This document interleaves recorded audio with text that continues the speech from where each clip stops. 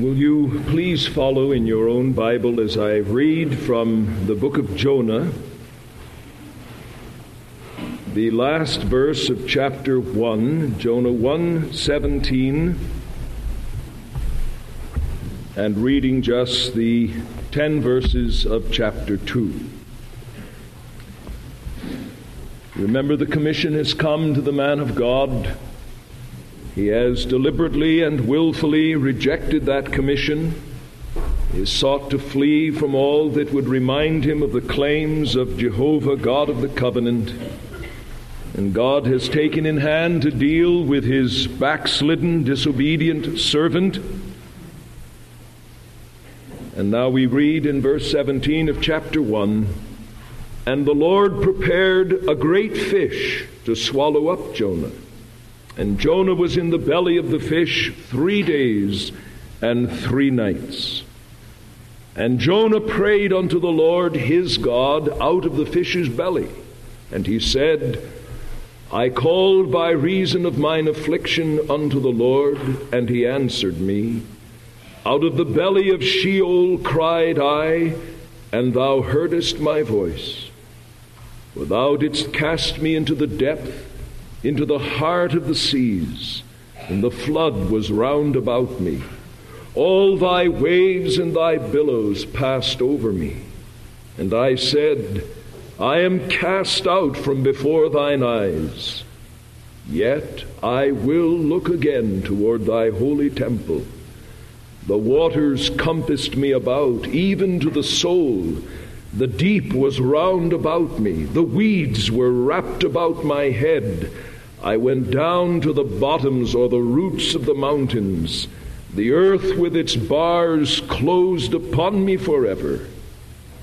Yet hast thou brought up my life from the pit, O Lord my God.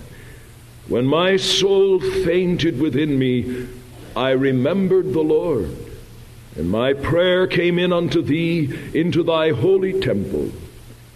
They that regard lying vanities forsake their own mercy. But I will sacrifice unto thee with the voice of thanksgiving. I will pay that which I have vowed. Salvation is of the Lord. And the Lord spake unto the fish, and it vomited out Jonah upon the dry land. In our study of the book of Jonah last Lord's Day evening, we noted the process by which God in grace restored his backslidden and disobedient servant and child, Jonah. By noting the various activities of God and the responses of Jonah to those activities, we tried to bring into broad perspective that process of God's grace by which God, as then so now, restores his children who err from the way of righteousness, who step out of the path of obedience, and in that sense become what is commonly called backsliders.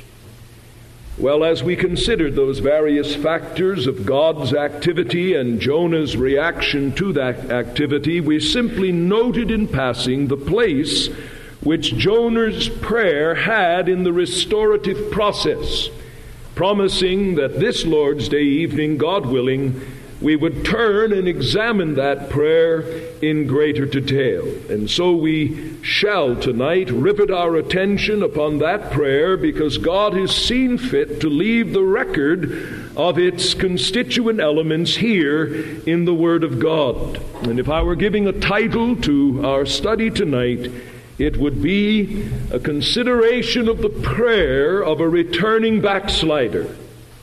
The prayer of a returning backslider, or how grace triumphs over nature in the heart of a disobedient Christian. By way of introduction, let me mention in passing that no responsible commentator whom I have consulted, and I've consulted no fewer than 8 or 9 of them in great detail in preparation for the study of the Word of God tonight, none of them takes the position that what we have in chapter 2, which has been read in your hearing, is an exact transcript of Jonah's prayer as he actually conceived it in the belly of the great fish. Since the book itself was obviously written after the entire incident, what we have in chapter 2 is Jonah's literary description of the various exercises of his mind and his soul while in the fish's belly. But we must not press into that he actually composed the prayer as it is before us in this exact combination of words. It would be to press upon the passage something that is neither warranted by the circumstances nor demanded by the highest view of Holy Scripture. All Jonah is obligated to do, according to his own testimony, is to give us a transcript of those elements which entered into his dealings with God as he is being brought back into the way of obedience. And as we attempt to think our way through the prayer tonight, and it's a difficult prayer to outline because it does not have a 1, 2, 3 progression, but the thoughts overlap one another, and some of the thoughts leapfrog one another, and some are a recapitulation of thoughts introduced earlier. And in trying to sort out the various strands of the prayer, I have found it helpful in thinking through the prayer to consider it in 3 categories. First of all, the circumstances in which he prayed. Secondly, the substance of his prayer. And then thirdly, the sequel to his prayer. First of all, then, the circumstances in which Jonah prayed. They are stated very simply as to their external dimensions in the language of verse 1. Then Jonah prayed unto Jehovah his God out of the fish's belly. So the external circumstances of his prayer are described for us in these words, out of the fish's belly. Now try to put yourself in Jonah's situation. He has been cast overboard according to the testimony of chapter 1. We read in verse 14, "We beseech thee, O Lord, let us not perish for this man's life. Lay not upon us innocent blood." Verse 15, "They took up Jonah and cast him into the sea." And when Jonah is cast into the sea, in all probability, the language of chapter 2 indicates that he was not immediately swallowed by the great fish. There is a clear indication that he probably sank down into the depths of the sea to the point where he could say in verse 5 of chapter 2, "The waters compassed me about, even to the soul." That is, I felt the waters were about to take away life itself. The deep, not the surface, the deep was round about me. The weeds were wrapped about my head. I went down to the roots of the mountains, and he felt as though the earth itself was closing over him forever. Now, some commentators differ in their interpretation of these passages, and they say, well, once Jonah recognized that he'd been swallowed by a great fish, and that the fish probably dived to the bottom of the ocean, then in that sense the weeds were about him, etc. But I find that rather strained in the interpretation of the language. It appears, though I would not dogmatize, that what happened is this. Once the sailors cast Jonah into the sea, though the seas immediately cease from their tumultuous heaving, as we read in chapter 1 and verse 15, the end of the verse, the sea ceased from its raging, Jonah begins to descend into the depths of the sea. And he descends to the very point where some of that subterranean growth actually finds himself entangled in it. He feels that the waters that he has perhaps begun to suck into his lungs are about to snatch out life itself. And he says he's gone down to the very roots of the mountain. And at that point, when life seems to be almost snatched away, he has a strange sensation. He finds himself being moved by an object external to himself. And when he comes to his senses and tries to conceive of what has happened, and his rational faculties begin to interpret the dark, damp, and no doubt foul smell of his present environment, it dawns upon him that he has actually been swallowed by a great fish. And he is now somewhere in the depths of the ocean. He is in the belly of a great fish. And in that situation, he begins to turn his mind and his heart to his God. And in this simple, unadorned language says, Jonah prayed out of the fish's belly. And surely it is warranted to say that when God begins to deal with a man to bring him back from his path of waywardness, there is no place that will be inappropriate for earnest, fervent prayer to the living God. The external circumstances of his prayer is this strange, uncomfortable, eerie, frightening place, the belly of the great fish. But the Scripture is far more concerned to open up to us not so much the details of the external circumstances of his prayer, but the internal circumstances out of which he prayed. And these circumstances are what one author calls the great struggle between nature and grace. And that's what makes any kind of a logical, structured exposition of this passage very difficult. Because when nature and grace are struggling in the soul of a man, there is often an element of what we would call sanctified incoherence. As nature breaks through and speaks its language, and then grace breaks through with greater strength and speaks its language. And then nature again speaks, silencing the voice of grace, and then grace breaks through and speaks its own language. Well, that's precisely what we have recorded for us here in chapter 2. One thing is clear, that the internal circumstance was one that Jonah regarded as his affliction. Verse 2, I called by reason of mine affliction. He called out of the belly of the great fish. That's the external description of his circumstances. Internally, I called by reason of my affliction. Now notice the voice, as it were, of nature, of discouragement, of despondency and despair breaking out in the language of verse 4. And I said, I am cast out from before thine eyes. Here's the language of a man who says, I've had it. God is done with me. Not only has he allowed the sailors to cast me into the sea, and in that sense they have rid me of my presence that caused all of their distress. But as it were, what they have done is but a symbol of what my God has done. I am cast out from his very presence. And here is the language of despair. We see it again in verse 7. When my soul fainted within me.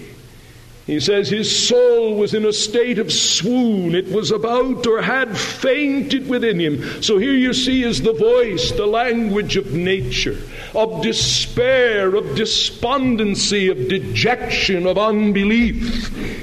And yet on the other hand, there is the breaking through of the principle of grace that is within the soul of the man. We look at verse 4, and no sooner does he say, and I said, I am cast out from before thine eyes, yet I will look again toward thy holy temple. The one who dwells between the cherubim, from whose presence I feel I am cast out, yet he's a merciful God, and I'll look towards his holy temple. There's the principle of grace breaking through the voice of nature. We find the same thing in the latter part of verse 6. I went down to the bottoms of the mountains. The earth with its bars closed upon me forever. I felt I had had it, and there the depth of the sea would be my burial grounds. Yet thou hast brought up my life from the pit, O Lord my God. And as he's in the belly of the great fish, contemplating that mighty deliverance that came when the great fish prepared by God came and swallowed him, he reasons within himself, surely God did not bring deliverance at that time for naught. And here he sustains me by a perpetual miracle. I'm able to breathe and think and be a rational creature in the belly of a great fish in the depths of the ocean. And so grace breaks through, you see. We find the same thing in the latter part of verse 7. When my soul fainted within me, I remembered the Lord.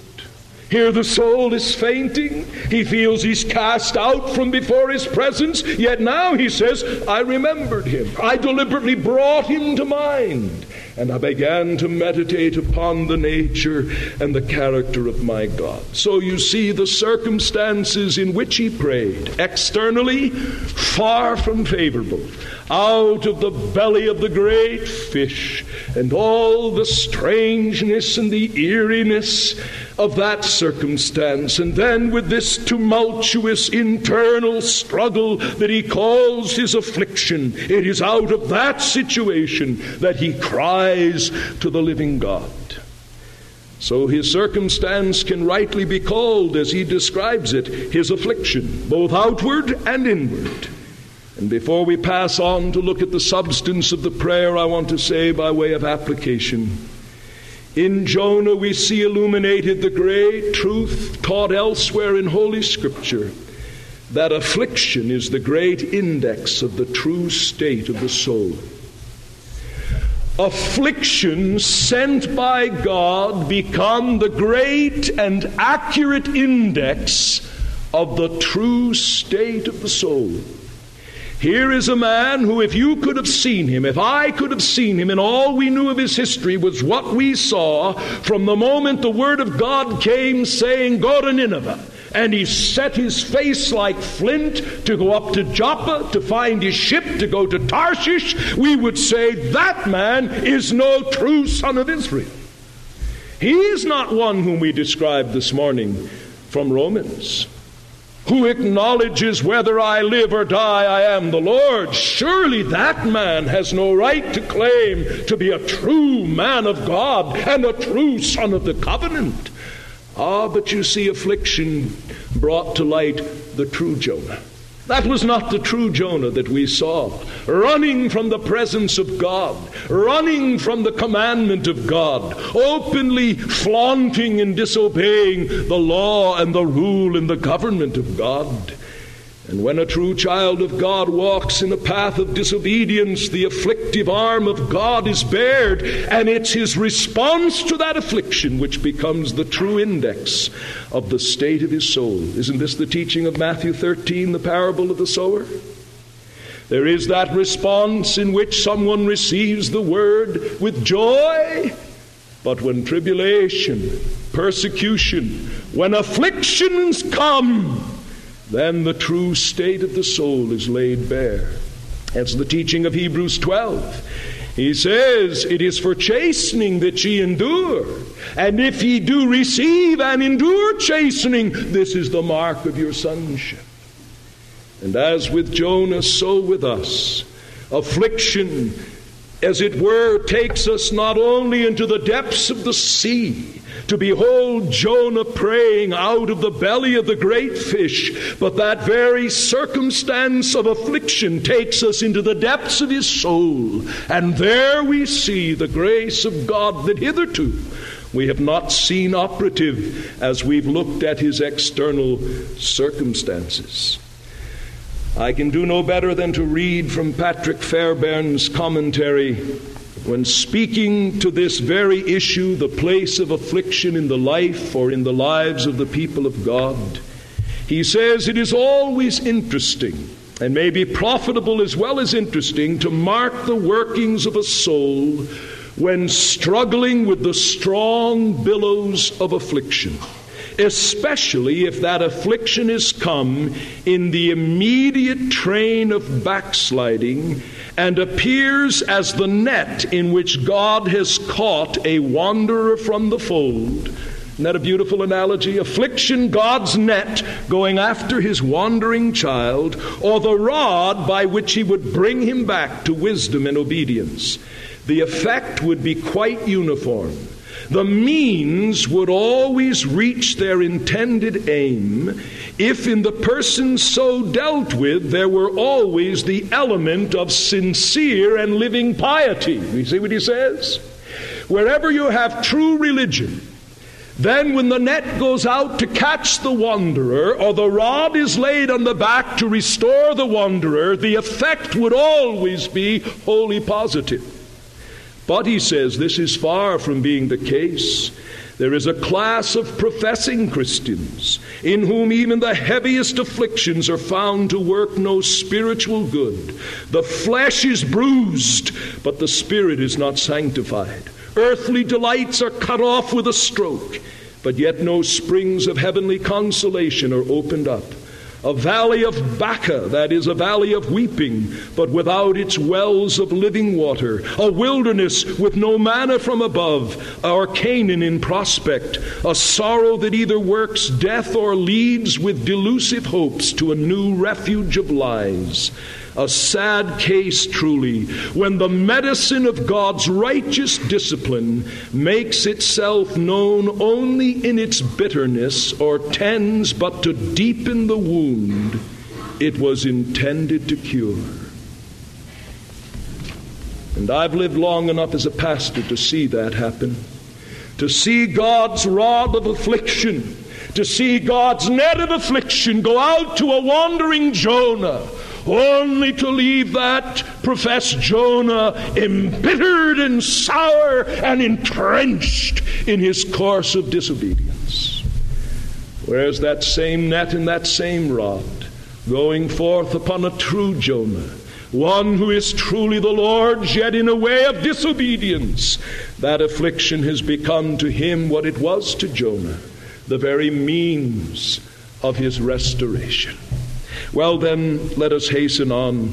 Having looked briefly at the circumstances in which this prayer of the backslider was offered to God, now the substance of his prayer. Now I want to ask a question of all the children present tonight. Special question for you. Now my question is this. If you were to wake up finding yourself in the belly of a great fish, and you started to pray, what would be number one on your prayer list? All the children here now, you think for a minute. If you were to wake up in the middle of the night, and you found yourself in a strange environment, it was all damp and a terrible smell, and it was all kind of slimy, and yet you felt some motion, and you felt around and said, where am I? And you figured it out, real smart like, that you were in the belly of a great fish. And you started to pray to God. What would your number one prayer request be? You say, I'd say, Lord, get me out of this mess. Well, probably most of us would pray that way. But it's an interesting thing when we turn to Jonah's account of his prayer, and we analyze the substance of his prayer, first of all, as to its primary concern, we do not find that deliverance from the belly of the great fish was its primary concern. No. You say, Pastor, you're kidding. You mean Jonah's down there in the belly of that great fish, and when he starts to pray, his first prayer is not, oh Lord, have mercy upon me and get me out of here? No, that's not his first concern. There is no indication in the prayer that deliverance from the affliction was the great concern. Rather, it was the very thing which he earlier despised that now becomes his greatest longing, in the belly of the great fish. Chapter 1 in verse 3 says, Jonah rose up to flee to Tarshish from the presence of the Lord. So he paid the fare and went down into it to go with them unto Tarshish from the presence of the Lord. Then we read that in his account of his own activity to these pagan sailors, he made it plain that that was his concern. Verse 10, then were the men exceedingly afraid and said unto him, what is this that thou hast done? For the men knew that he was fleeing from the presence of the Lord, because he had told them. And you remember in opening up that phrase, the presence of the Lord, we said it points to everything that to Jonah would be a reminder of Jehovah, the God of the covenant. The place where the temple was, the place where the law had been given, the place where, as it were, almost on every piece of real estate, there was a reminder of some mighty victory or some solemn dealing which God had had with his people. He was not fleeing from the presence of the Lord in the sense that he thought God was a local deity as the pagans did. No. Otherwise he wouldn't be praying in the belly of a great fish. But he sought to rid himself of everything that would be a reminder of God's peculiar relationship to him as a true son of the covenant and as a prophet of God. And now when he begins to pray, the primary concern of his prayer is the restoration of that which he despised. For notice his complaint in verse 4. And I said, after describing what happened to him, he's cast into the sea, into the heart of the seas. The waves and billows are over him, and his first thought is, I am cast out from before thine eyes. It was the awareness that he sensed himself out of the orbit of the peculiar loving kindness and mercy of God toward him. And so his complaint is, I'm cast out from before thine eyes. Now what is his desire? Verse 4b, yet I will look again toward thy holy temple. Now that cannot mean a physical look, for he had no compass. Even if he did, I doubt it had luminous dials. He had no sense of east, west, north, or south down in the belly of a great fish somewhere in the ocean. So it could not mean that he would literally look toward the temple at Jerusalem. What he's saying is, fearing that I am cast out from before thine eyes, realizing that my condition is the result of my own willful sin, I turned my back upon the presence of God. I will now turn my face towards him, and the thing I despised I will now treasure above all else. And he says, I will turn myself towards thy holy temple. That is, I will deliberately think upon all that is peculiar to Jehovah, the God of Israel. All that is peculiar to Jehovah, the God of the covenant, the God of sacrifice, the God of the priesthood, the God of the law, the God of the covenants. Everything he sought to flee from, he now fills his mind with thoughts of that glorious God and of the peculiar relationship he sustains to that God. This is borne out not only by the complaint, by his expressed desire, but then by his specific activity in verses 7 and 9. When my soul fainted within me, I remembered the Lord. Where I ran to get away from every remembrance of him, now in that posture I call him near by the act of remembrance. I remember Jehovah. And then there's a beautiful imagery here. It's as though he regards his prayer as a messenger that ran right from the belly of the fish into the very throne room of God. And my prayer came in unto thee into thy holy temple. So you see, there was this preoccupation with the presence of God, with the peculiar manifestations of the presence of God in the temple, in the place of his peculiar dwelling. And then in verse 9, he uses the language of a pious Israelite. I will sacrifice unto thee with the voice of thanksgiving. I will pay that which I have vowed. What was the primary concern of Jonah's prayer? I say negatively, it was not deliverance from his affliction. It was the restoration to the conscious communion and fellowship of God. Restored and active communion with God is the great and primary concern of his prayer. Communion that would be restored in the ways appointed. He prays, he meditates, he vows, he offers up the only kind of sacrifice he could offer up in the belly of a great fish, the spiritual sacrifice of praise to God, the renewal of his vows of obedience. And I say all of this points in that one direction. And I want to say by way of application, as surely as forfeited communion with God is the great sin of the backslider, so restoration to that communion is the greatest burden of the backslider's return. May I repeat that? As surely as forfeited communion with God is the great sin of the backslider, so restoration to that communion is the great burden of his return. You see, the backslider's return finds something analogous in the prayer of the prodigal. He did not say, I will arise and go to my father and say, Dad, I miss the well-spread table. Here I've been feeding upon husks. He didn't say, I'll arise and go to my own room and there find all the comforts and the security items that I so sorely miss. He said, no, I will arise and go to my Father. And he recognized that the greatest crime in his life of profligacy and all the rest was that he'd left his kind father. And when he comes to his senses, his predominant concern is to arise and go to his father.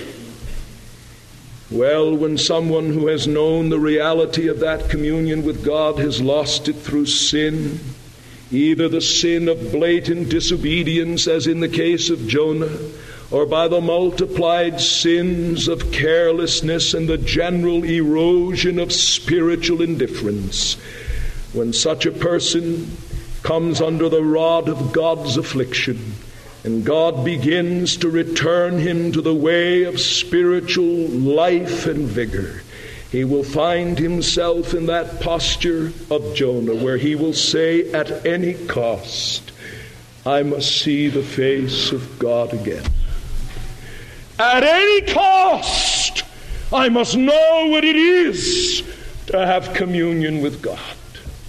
Come affliction, come trial, let the affliction remain long. Welcome hardship, welcome anything, that once again I may know the presence of the living God.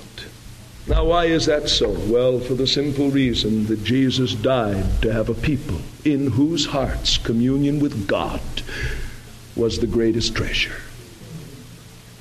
This is life eternal, that they may know thee, the only true and living God, in Jesus Christ, whom thou hast sent. He died, the just for the unjust, that he might bring us to God. By him, therefore, let us draw near. All of that rich language of the book of Hebrews. And so when the principle of grace has been implanted in the heart of a man, a woman, boy, or girl, and through open disobedience, or as I've indicated, through carelessness and sluggishness, there has entered that backslidden condition, or the individual has entered that state, when God begins his efficacious work of restoring such a one, The primary concern of his prayers will not be that God will somehow release the pincers of affliction. It will be that he will again know the light of God's countenance. Now, my friend, do you know anything about what I'm talking about? If you've been a Christian longer than about 6 months, you've probably at least once gone through such an experience. And if all you know to do is to wince and to whimper and to complain when the rod of affliction comes, and I'm talking about things now, for the life of you, you can't figure out what they are, my friend, I seriously doubt that you know anything of the grace of God in truth. If you're a true Christian and you've walked with God only a matter of a few months, in all likelihood, you know what it is, to some degree or another, to become a Jonah, to balk at some point of revealed divine will, and to find that the price you paid was forfeited communion with God, and then to have God take you in hand and lay his rod upon you and stretch his net out towards you, and your primary concern when God began to deal with you was, Lord, to see your face again. Well, so much for the primary concern of Jonah's prayer. Now notice in the second place the essential climate of Jonah's prayer. We're just trying to analyze the substance of the prayer of a backslider. The primary concern, restored communion with God. Now the essential climate of the prayer. And I fished and fished for a better way to describe it, but I didn't come up with anything better than that, if you'll excuse the fish analogy in this exposition. What do I mean by the essential climate? Well, I mean the atmosphere that is breathed in the very setting of the prayer, in the language of the prayer. And I would say, for lack of a better way of describing it, the essential climate of this prayer is the climate of the vigorous actings of true faith. It is the climate of a man who is believing what a child of God ought to believe, even in the midst of a severe affliction. Here is a marvelous commentary on Hebrews 11:6. But without faith it is impossible to please God, for he that cometh to God must believe that he is, and that he is a rewarder of those who seek him diligently. Well, how do I see that the climate of this prayer is the climate of faith? Well, let me suggest 3 things that point out this fact very powerfully. Number 1, first of all, in the acknowledgement of the hand of God in the affliction itself. Jonah is talking like a man of faith when he says in verse 2, I called by reason of my affliction unto the Lord. He goes on to acknowledge in verse 3, thou didst cast me into the depth, in the heart of the seas, and the flood was round about me. All thy waves and thy billows passed over me. Well, I thought, according to chapter 1, it was the pagan sailors, verse 15, that took up Jonah and cast him into the sea. Well, it was. But when Jonah gives an account of their dealings in prayer, he sees behind and beyond the hands of pagan sailors that reluctantly throw him overboard into the heaving seas. And he says, it is thou, my God Jehovah, you are the one who has cast me into the depths. And it is not just waves of the sea and billows of an ocean.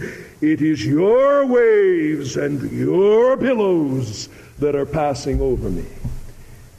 And therefore I say the essential climate of this prayer is the climate of faith. Faith exercised in the acknowledgement of God's hand as the hand that has ordered and directed and applied all the details of this affliction. As a man of faith, he sees beyond the second causes, and he sees his God. Isn't that the language of David? Day and night, he says, thy hand was heavy upon me. And it's always a disturbing thing as a pastor to see God's, what seem to be, as best one can discern, God's dealings with someone in whom it is evident to most discerning believers is in some form of a backslidden state. Though the individual may deny it, there is not the freshness. There is not that spontaneous delight in the things of God. The rivers of living water do not flow out and refresh the brothers and sisters. Where once there was vibrant, overflowing life, there is now stagnation in the stench of the backslidden heart. And you begin to see God have dealings with such a person, and it's a frightening thing when they never see beyond second causes. Oh, well, things haven't gone too well at work, and things haven't been too well at home, and things. Those people, and these people, and that group, and the other group, and the elders, and the church, and this and that. You wonder, oh God, what will it take to bring them to the place where they're able to say, thy hand has cast me into the sea. When they begin to act as men and women of faith. Faith that acknowledges that the living God, who is the Savior of his people, orders all the events and circumstances of the whole creation for the advancement and holiness of his people, for all things work together for our good, and that good is our conformity to the image of his own dear Son.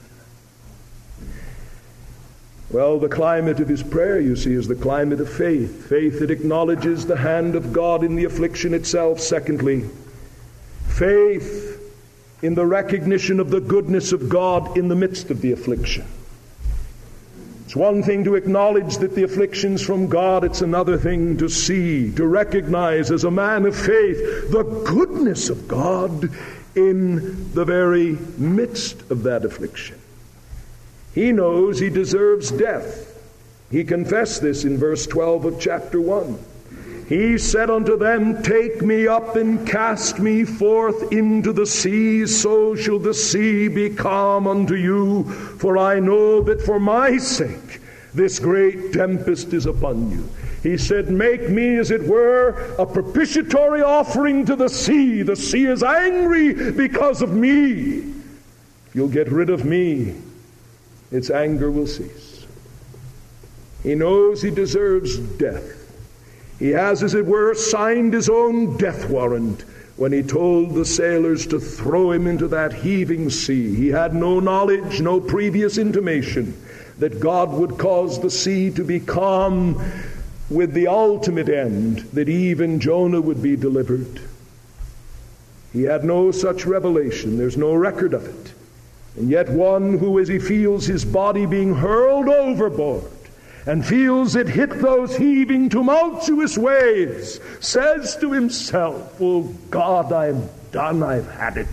And then those initial thoughts are confirmed as he sinks deeper into the sea until he's tangled in the weeds. And he says, the waters came in even unto my soul. And he feels it's only a matter of minutes and I'm done. The bars of the earth will close over me. This sea bottom will be my grave. And now he's alive. He's in the midst of a perpetual miracle. He's living in the belly of a great fish. He's breathing. He has all his rational faculties. And though he's not in the most commodious quarters in the world, he's alive. He's rational. And as a man of faith, he begins to reason, wait, if God were to give me what I deserved, the earth with its bars would have long since closed about me. If I am here preserved in the belly of this great fish, I am preserved not by accident, but because God is the same God I preached him to be to my own countrymen. when I proclaim to them in a period of declension, as we saw from 1 Kings 14, when they deserved judgment, and I proclaim that God would yet restore her borders in mercy.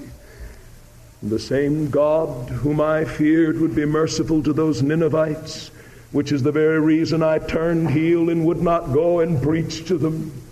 I see that God is a God of loving kindness and tender mercies to me. So he's able, as a man of faith, to recognize the goodness of God in the midst of his affliction.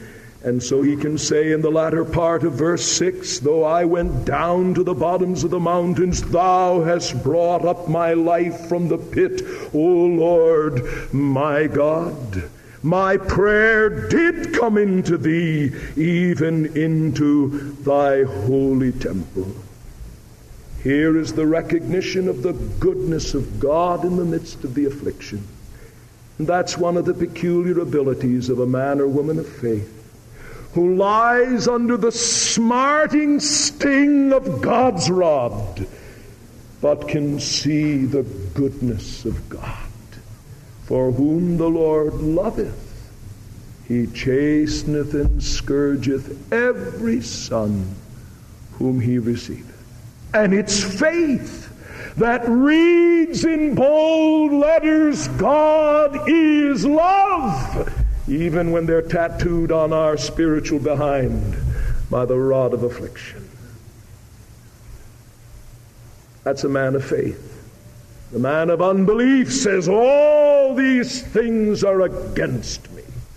The man of faith says, all of these afflictions are for me. But then in the third place, the climate of his prayer, I say, is the climate of faith, not only indicated in recognizing the hand of God in the affliction, recognizing the goodness of God in the affliction, but in making use of the Word of God as he prays concerning his affliction. There is a question regarding one of the passages, whether or not it is later quoted in a later psalm, or whether Jonah quoted it because it was in an existing psalm. It's a matter of dating that psalm. But apart from that one quotation, Jonah's prayer is basically just a stringing together of portions of the already revealed Word of God in the book of Psalms. You have no fewer than 6 or 7 distinct references, some of them verbatim quotes from the Psalms, in Jonah's prayer. In fact, it would be accurate to say Jonah's prayer is simply an application of biblical principles from the Jewish Psalter applied to his present affliction. Now, isn't that an amazing thing? Here's a prophet who himself has been the mouthpiece of God, yet in his affliction, he recognizes that though he's in peculiar and unusual and unheard of and unprecedented circumstances, in a sense he is simply one with the afflicted people of God in all the ages. And then what he begins to do, he begins to run through his mind, for he did not have a scroll and a candle there in the belly of the great fish. He begins to run through his mind the previous pronouncements of God through the psalmists and the various writers of the Psalms.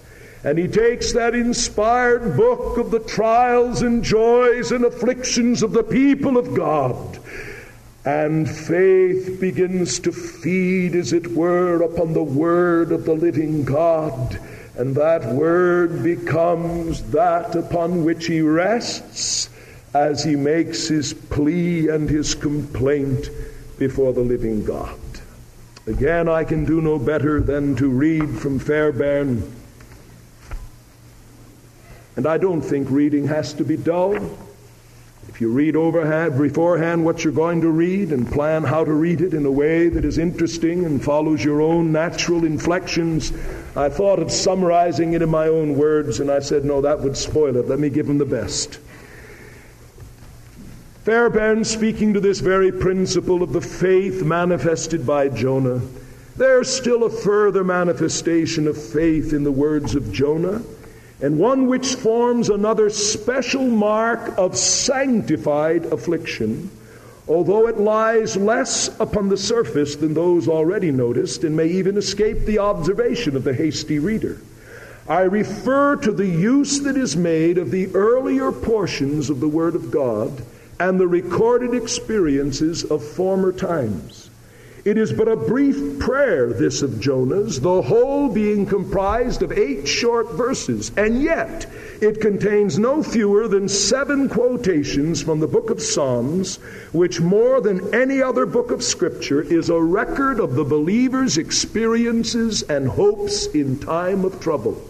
In a spirit of faith, Jonah identifies himself with the saints of former times so far as to appropriate to himself the language that describes their trials and their deliverances. He looks back to the footsteps of the flock as traced by the fingers of inspired men, and he sees there some gleams of light to relieve the intense darkness that now surrounded him. The staggering thing to him at first was that his case was so remarkably peculiar. He was where no one had ever been before. If he could have been thought of, if he could have bethought him of any saint that had ever been as low and yet been delivered, it would have gone far to reassure and comfort his heart. But lo, he finds that such is the case. And then Fairbairn goes on to say, as he rehearses the psalmist, it was the very psalmist who said, I am cast out from before thine eyes. Verse 4 is a direct quote from Psalm 31 in verse 22. Let's just look at one of the examples. We don't have time to trace them all out.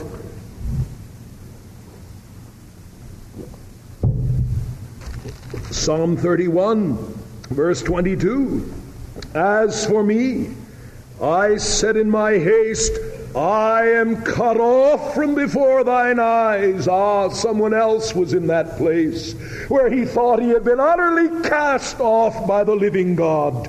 And yet that same person said, nevertheless, thou heardest the voice of my supplications when I cried unto thee. So Jonah says, someone else was in a situation where he felt utterly cut off, but he prayed and God heard him.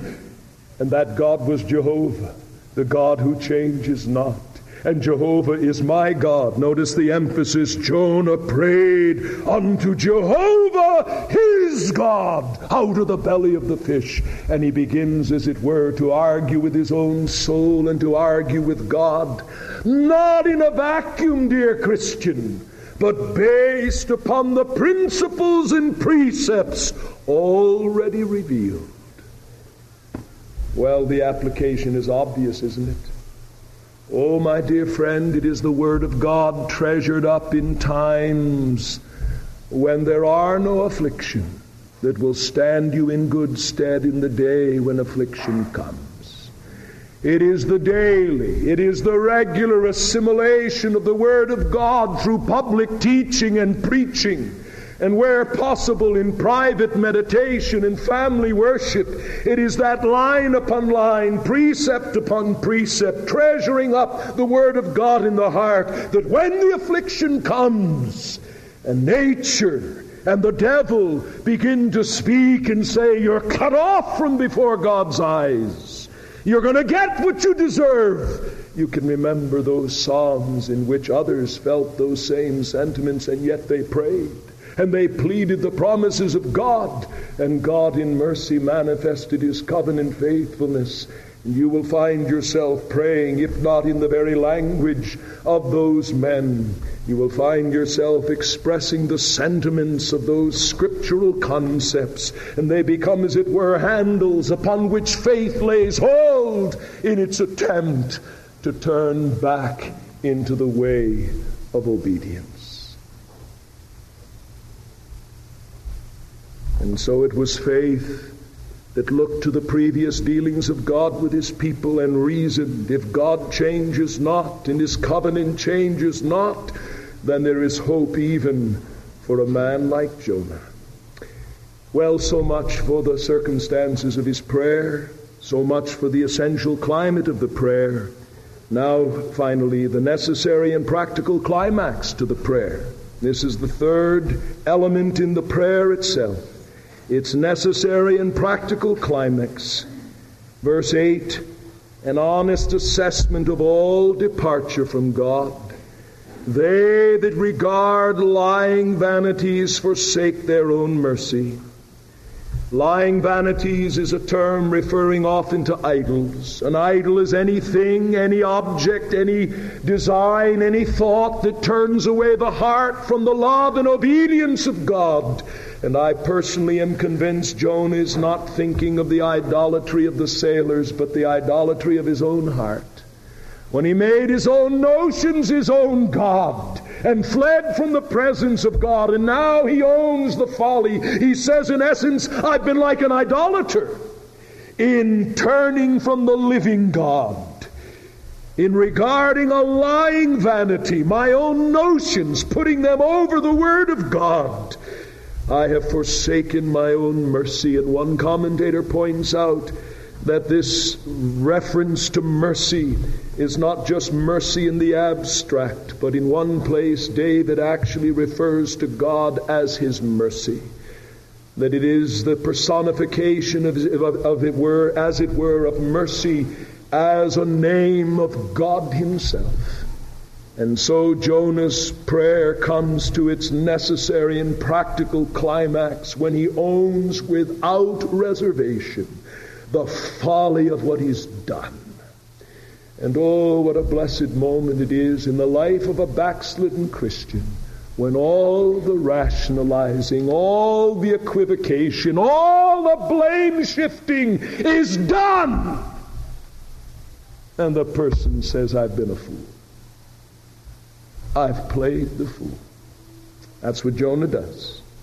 They that regard lying vanities forsake their own mercy.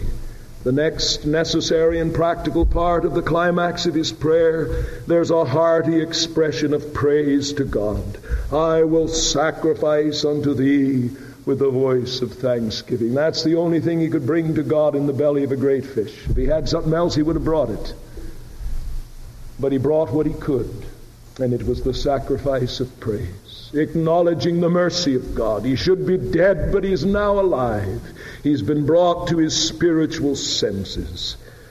And then there is this fresh submission to the will of God. I will pay that which I have vowed. And the concept of the vow, as we see in the reading in the Old Testament, it is the solemn engagement of the heart with God concerning a matter either of duty or of additional expression of devotion to God. I personally am convinced it is at this point that Jonah is saying, God, when you laid your hand upon me as a prophet, I vowed that I'd be what you'd have me to be. I'd say what you told me to say, and I'd go where you tell me to go. Now, Lord, I renew those vows. And you see, the backslider is returned when he sees his sin is folly, and then goes to the point at which he departed and says, Oh God, at that point I renew my vows to you. Where I've been disobedient by your grace, I shall be obedient. And then there is this whole-souled confession of that which lies behind the entire complex of all of these dealings of God that involved a great fish, heaving seas, lots, pagan sailors. This grand confession, salvation is of Jehovah. What salvation? Well, the deliverance that God had wrought for his backslidden child, and the greater salvation of which that was but one dimension. That salvation from sin and its consequences, from a life of rebellion and self-will. That deliverance from this present dilemma, that deliverance from this present course of backsliding, salvation, deliverance in all of its dimensions, Jonah says, is of Jehovah. And someone has humorously said at that point, because the desire to take credit for some part of salvation is so native to both the human temperament and also probably to the beastly temperament, even the whale couldn't stand it any longer, and he had to vomit up the poor prophet. Well, that's not the reason he vomited him up, because we read in verse 10, the Lord spake to the fish. You say, Pastor Martin, you seem to be an intelligent man. How in the world does God speak to a fish? My friend, how does God make a fish in the first place? How does God make a world? How does God make galaxies? When God makes galaxies and God makes fishes, he can talk to them.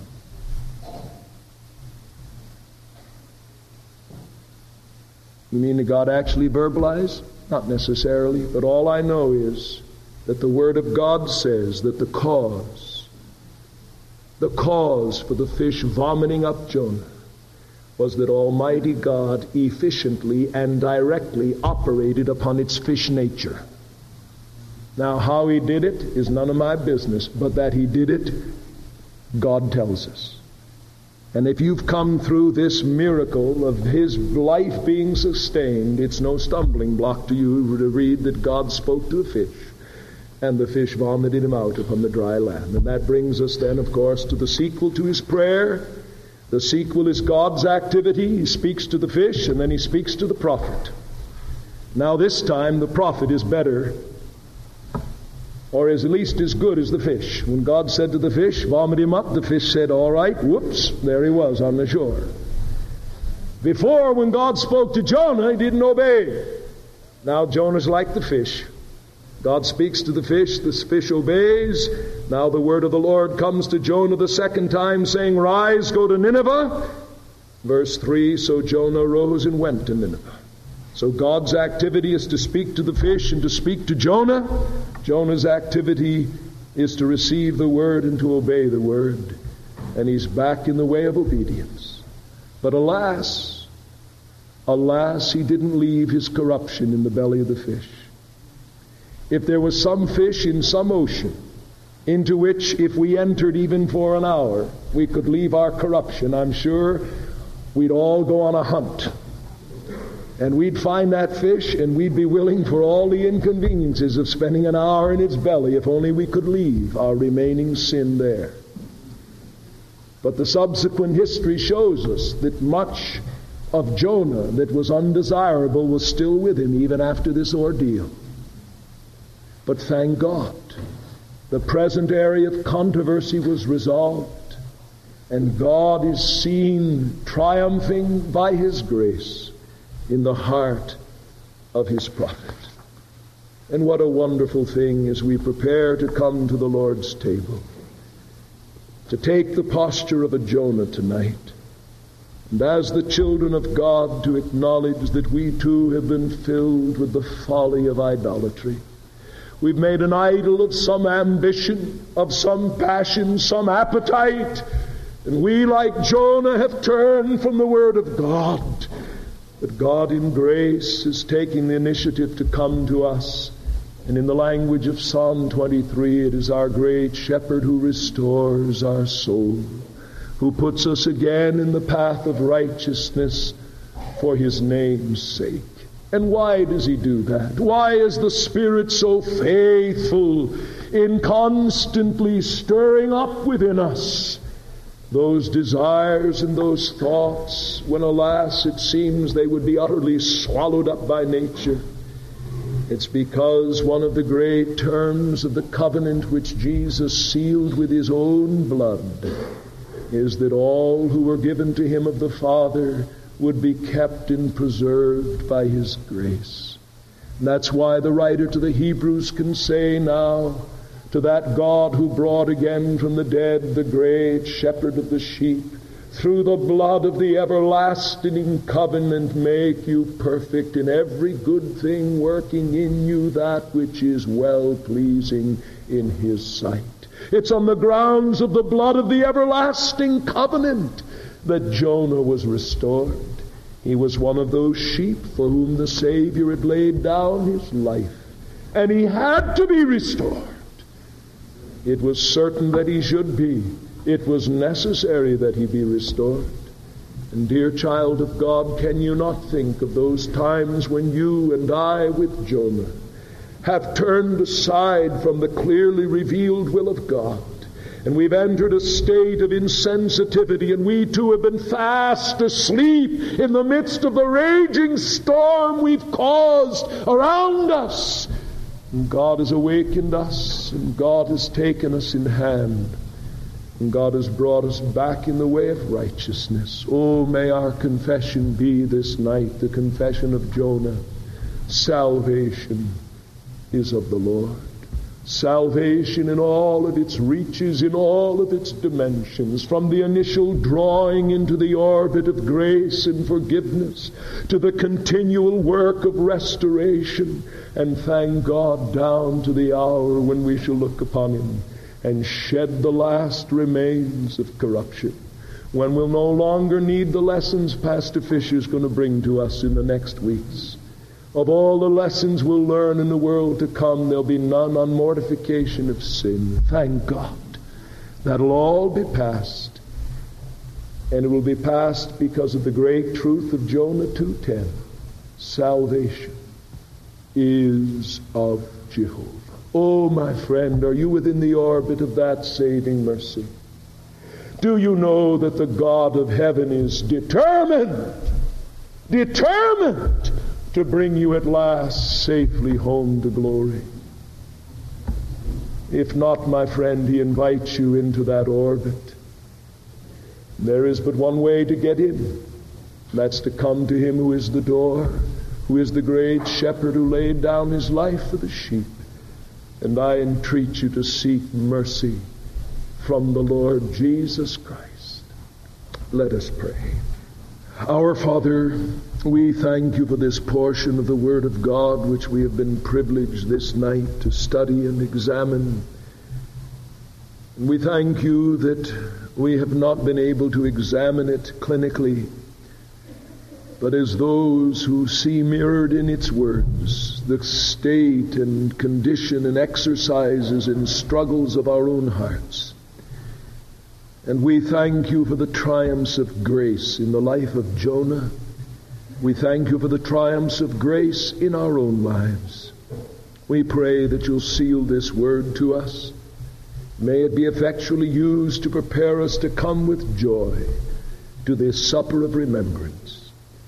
Hear our prayer and be with us as those who leave us go to their homes, as those who remain behind, yet strangers to your grace. We pray that you would have dealings with all of us, not in judgment, but in mercy. Hear our prayer and receive our thanks. We ask through our Lord Jesus Christ.